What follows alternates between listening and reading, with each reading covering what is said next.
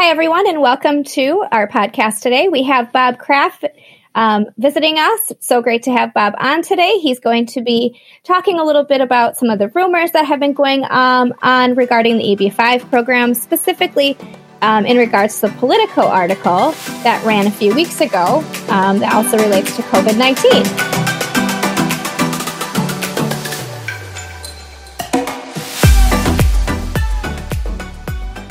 Bob, so nice to have you here today with us. Oh, thanks. It's great to be here, Jessica. And so you're out in Oconomowoc working from your home office, right? And I'm in our headquarter office in Milwaukee, trying to be responsive to clients that have questions and keep things going. So I appreciate the opportunity to speak to our audience. Yeah, absolutely. I know we're all doing this remotely and finding new ways to stay connected to each other. So we're so glad that we're able to do this podcast today. It's different, isn't it? It is. Yeah, I can't wait till we can get back to work nationally and internationally, back to full blast. So hopefully soon. I think we're all feeling that way. Absolutely. It's crazy. So, Bob, regarding the Politico article that ran a few weeks ago, I know some people tend to believe the rumors, aren't sure what to think. Can you tell us maybe, is there any truth to that? And what is IIUSA's position on the changes stated in that article? Well, it was dead on arrival, I guess. And with respect to, was there any truth to the idea being floated? Mm-hmm. It was discussed, not by IIUSA. IIUSA wasn't involved. We were kind of caught off guard. But as soon as a staffer of one of the senior senators in the government floated the idea, it was shut down right away. It was really surprising to us. Now, we are in agreement that more visas are required and needed. So that part of it we're very supportive of, although they had a very aggressive number, which realistically would never, ever see the light of day. And our IIUSA's position has been first to address the derivative interpretation, which would effectively increase the visas available by 3 times. So that would be a great step toward reducing the backlog in the countries that are retrogressed, and also something that is consistent with Congress's original intent that it was 10,000 investor units, not 10,000 visas. So family members were never intended to be counted. And that's really put a damper on the program. And of course, led to the huge retrogression because of the popularity of the program. Reducing the minimum investment number from 900 to 450 just as a non-starter, that's less than what we had before. Right. And we were in support of, there had to be an adjustment to the number. It had not been adjusted since 92, and if you just figured in inflation from those years, 900,000 was a reasonable number and brings it into line with other country investment immigration programs. So I guess just to finish that thought, IIUSA was not involved in it. We did not support it. We would not support it. However, we are working diligently with Congress on derivative relief. We don't see the need, and we don't think it's even possible to change the investment amount that was done. And we actually support most of what's in the regulations. We're in agreement with a number of the Senate leaders and House leaders that integrity reforms need to be incorporated into the regulations. And we're looking for a long-term authorization of 3 years. And we're hopeful that as part of the economic stimulus discussions, which we're involved in, that EB-5 will be an important part of the initiative to get the country back to work again. Similar to what happened in 2008, it provided capital that wouldn't have come if not for EB-5, and then got us kind of getting out of that financial collapse back in the 2008 period. And we see the same possibility here, and we're hard at work trying to convince members of Congress to include that, as part of another phase in the efforts that are being discussed to spur the economy. You mentioned the industry and what IIUSA is currently doing, but what can others do in the industry to help support IIUSA's efforts?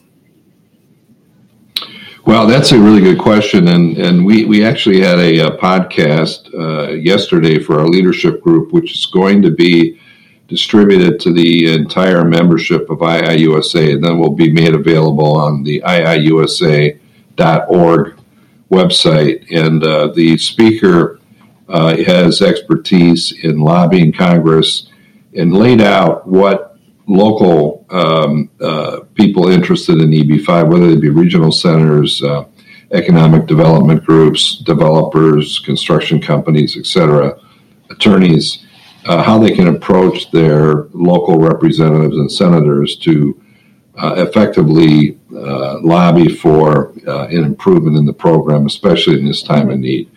So we're asking all members to continue to build their relationship with their local representative's office and put out a national push to sell the benefits of EB5 and what it really can do at no cost to the American taxpayer to spur economic growth and development, to preserve jobs, to bring people back to work and get everybody employed once again. And what do, I guess, you see as a future for EB5? And is there a place for EB5 in a future COVID-19 relief package? Well, I mean, it absolutely. And, what it'll look like exactly, we don't know yet. But, I mean, we're recommending, number one, derivative relief. So, as I said earlier, that would increase the number of visas available by 2/3. And that simple change, which is just interpreting the original law correctly, over the years, for some reason, they began counting family members. Mm-hmm. That was not the intent of the law when it was established in 1990. And then 92, the Regional Center program was a pilot program to make it a little bit easier to qualify from a job creation standpoint. Senator Kennedy was the author of the bill, and his intent was 10,000 investor units. And then over the years, the program wasn't used to its full extent until probably the late 2000s. And nobody had noticed that during the early years of the program that the USCIS was counting family members against the cap. That was not the original intent. So we're asking for just a simple interpretation change which would have a big impact on the program in a positive way. And we think that's a logical, fair request, especially given the impact, positive impact that EB5 can have on the economy to get us out of the ditch. We're looking for some things that Senator Grassley, Senator Leahy look for, which were integrity reforms to protect the investors and to bring a little more discipline to the program, which protects really everybody. Our objective has always been to do it right, be conservative, and make sure that the investors receive what they want, that's gain access to the United States, and then have their capital returned. And we're one of the few regional centers that's been able to do that. And we're also in an elite group in terms of there are only 8% of the regional centers that are operating today that have more than 10 years experience. 8%, it's a small number. And then you put on top of that the regional centers that have returned capital, gone through 526, 829 in a very strong way. 829, we've been 100%. So we're in a very special class. So anything we can do to protect and bring more discipline to the industry is good for the investor ultimately. And the economic benefit to the country, especially now, and it's been significant over the last many years, and it helped get us out of the 2008 financial crisis when banks were lending. We became a very important source of capital to get projects initiated and moving, and we created a lot of jobs.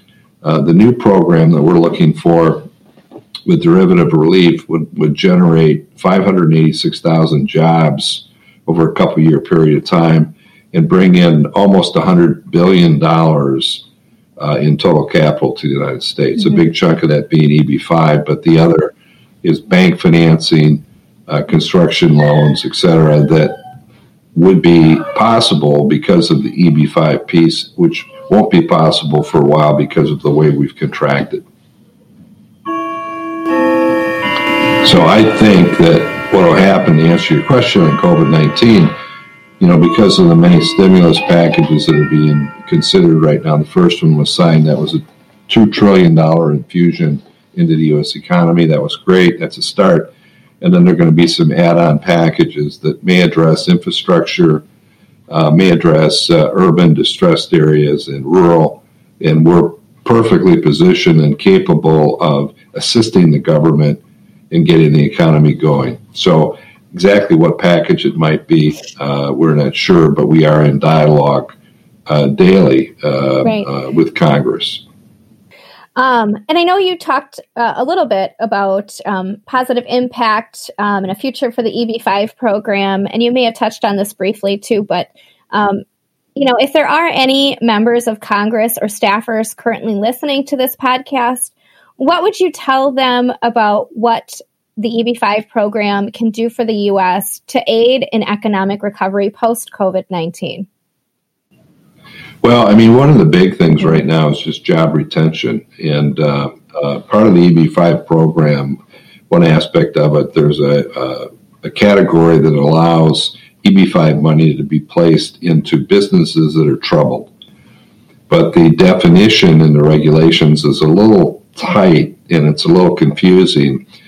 So we're recommending an adjustment in language. It's one simple sentence, which will make it easier and clearer for regional centers to bring money into businesses that are troubled right now, and most businesses are, to reestablish their job count and also be approved for EB-5 status. So that would be a big help. And again, there's no cost to the government. It actually makes money for the government, and most importantly, and more importantly, is that it would preserve a lot of the jobs that have been lost, allow companies to bring people back. Mm-hmm. We think that's a very important ask, and one that all representatives of government should be very receptive, the House, the Senate, and the White House. There have been discussions with the White House with respect to the benefits of EB-5 potentially as a no-cost, very precise strategic driver in certain areas of the economy that are very critical to getting us back, in good shape. So, and then secondly, we can create new jobs, based on projects that won't be built unless EB-5 is allowed to really freely and aggressively participate, mm-hmm. which that gets back to the derivative interpretation. So we're not asking at this point for more visas. Now, it would be wonderful if we could have 35,000 visas. That would really open things up significantly. That would totally wipe out the backlog, the retrogression issues from a couple countries, open those markets back up again, because there's a very strong interest in the United States. And I think especially after this worldwide pandemic, that people are starting to think a little differently about going to other countries. Passport then becomes a significant asset in terms of having the ability to move to countries that they perhaps feel are safer, maybe have more consistent ideals with how you treat people, more freedom, et cetera, et cetera. There are a lot of reasons people are interested in the United States. So along with that, migration comes not only investment in EB-5, but these folks buy homes, they pay for schools, et cetera, buy cars. So it'd be a real plus to the economy. In an ideal world, we'd say, if you really want to get the economy juiced, then let's open up and provide more visas. Let's make it a little bit easier to qualify for the program, improve the processing that the government is currently behind on in terms of the USCIS organization, which we're also spending time providing feedback to them regarding how 526s are lagging 829 approvals, et cetera. So if they could be a little more efficient and open it up a little bit while making sure that the integrity reforms that are smart are implemented to protect everybody, it could be a very, very strong part of the economic recovery. And the government actually makes money on it, not only on the processing, but then the taxes that are generated from the EB5 investor also adds, and the projects that are built add significantly to the U.S. economy. So it's to me, there are no negatives with the program, and it just for some reason, immigration in this country is a very toxic subject, which it shouldn't be. My family originally immigrated from Ireland and Germany. I mean, most Americans, their families, if you trace them back, they came from somewhere else. And that's one of the things that makes the country great, because we've all these great cultures and different perspectives and beliefs, and it's all melded together, and you end up with a very, very strong country, and a very great country, and a very benevolent country. But we were made up of immigrants. So why it's so toxic, I just don't understand it. Right. And you mentioned First Pathway Partners, and, I happened to see an article that had recently gone out regarding how people can actually benefit from holding additional types of residency and citizenship during, a pandemic such as COVID-19, and how that can help provide security during uncertain times such as right now. Can you maybe talk a little bit about what First Pathway Partners is able to do and able to offer? Different types of visa programs? Yes, we actually are involved in a couple different programs. The Granada Investment Program is a really good one for people from countries that are retrogressed and or don't have a treaty with the United States. So they can make an investment in Granada or in Turkey in projects that qualify. The cost is very reasonable. And then that citizenship granted by those countries allows them to invest in the United States under the E2 category, which is a much faster category in terms of access to the United States. So it's a very interesting program. And one of the things that's appealing, there are two things that are very appealing about it. The E2 visa is not subject, the holder is not subject to worldwide tax. And that's always been a big issue with people that are looking at the U.S. EB5 program, which can be mitigated with good tax planning advice. And we recommend that they talk to a tax attorney. And based on the country they're coming from, we have people that have expertise dealing with those countries, and also how to set up the proper mechanisms to mitigate tax obligations in the United States. So it's not as onerous as people think in terms of the tax hit. But under E2, there is no worldwide tax requirement. So that's very popular with a lot of people that might have substantial holdings in other countries and really don't want to get tied into that whole thing. It's also faster because the E2 applications are processed in the local country's consulate office rather than USCIS in the United States. The consular offices, and they're not all the same in terms of efficiency, but they're much faster than USCIS. And we've built really good relationships with the consulate offices around the world. And in many cases, someone can be qualified for it within a 9-month period of time. And that's on the outside. Some go much faster than that. So the due diligence is still very important, and that's very similar to EB5. So lawful funds, make sure there's no criminal backgrounds, that type of thing, and the government checks that very closely, and we assist in that. But in terms of the processing itself, those offices aren't as overwhelmed as USCIS is. So they're very efficient, they're fast, and it's a great way to go. Then once you're in the country, you can apply for EB5 if you're looking for permanent residence. The visa is good for 5 years. It can be renewed easily, but it doesn't provide the same benefits as a green card does. It's not a green card program. So it's a workaround, or it's an option for people. We have really good partners we're working with that are very knowledgeable in that area, and also in Granada in Turkey. And I visited actually a project in Granada we're working with, and met the Prime Minister and cabinet members, and they have a very good, solid program there. And it's a great way to move into the United States quickly. And their processing time is very fast. So we're very pleased with it, and we're excited about the results we've seen already. Great. Appreciate your thoughts on that.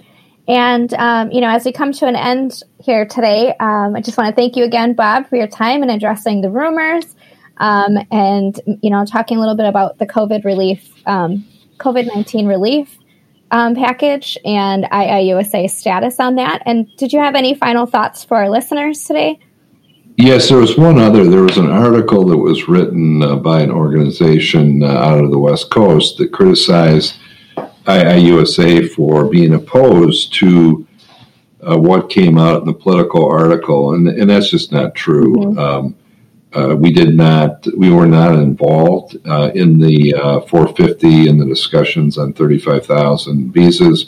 We knew that it was a non-starter, but we are not opposed to more visas, and we've been working hard at changing the derivative interpretation so that those don't count against it. We think that's the best way to go, and it simply is not true that we're opposed to more visas, and that was someone trying to get a little bit of press or whatever, and that got out in some circles, but we didn't even acknowledge or respond to it publicly because it was just a ridiculous statement. And we've done a good job, I believe, of communicating with all our members worldwide, keeping them informed, providing good education, providing updates on what's happening with the law. We encourage people to join the association. We have a first-year package that's reduced rate. We've had great success since January building the membership. We're very aggressively talking to chambers of commerce and economic development groups around the country to build the membership, and we've been successful in doing that. And our worldwide membership group has grown as well. So there's a lot of interest in EB5 and in IIUSA, and I'm real proud to be involved with it. It does a great organization. It does a great job as an organization on the advocacy standpoint and education. So if you're interested in information, you're not a member, I'd encourage people to go to iiusa.org and look at the packages available and the benefits of being a member. Great. Thank you so much, Bob. And thank you again for your time today and for your thoughts and providing us with some additional insight.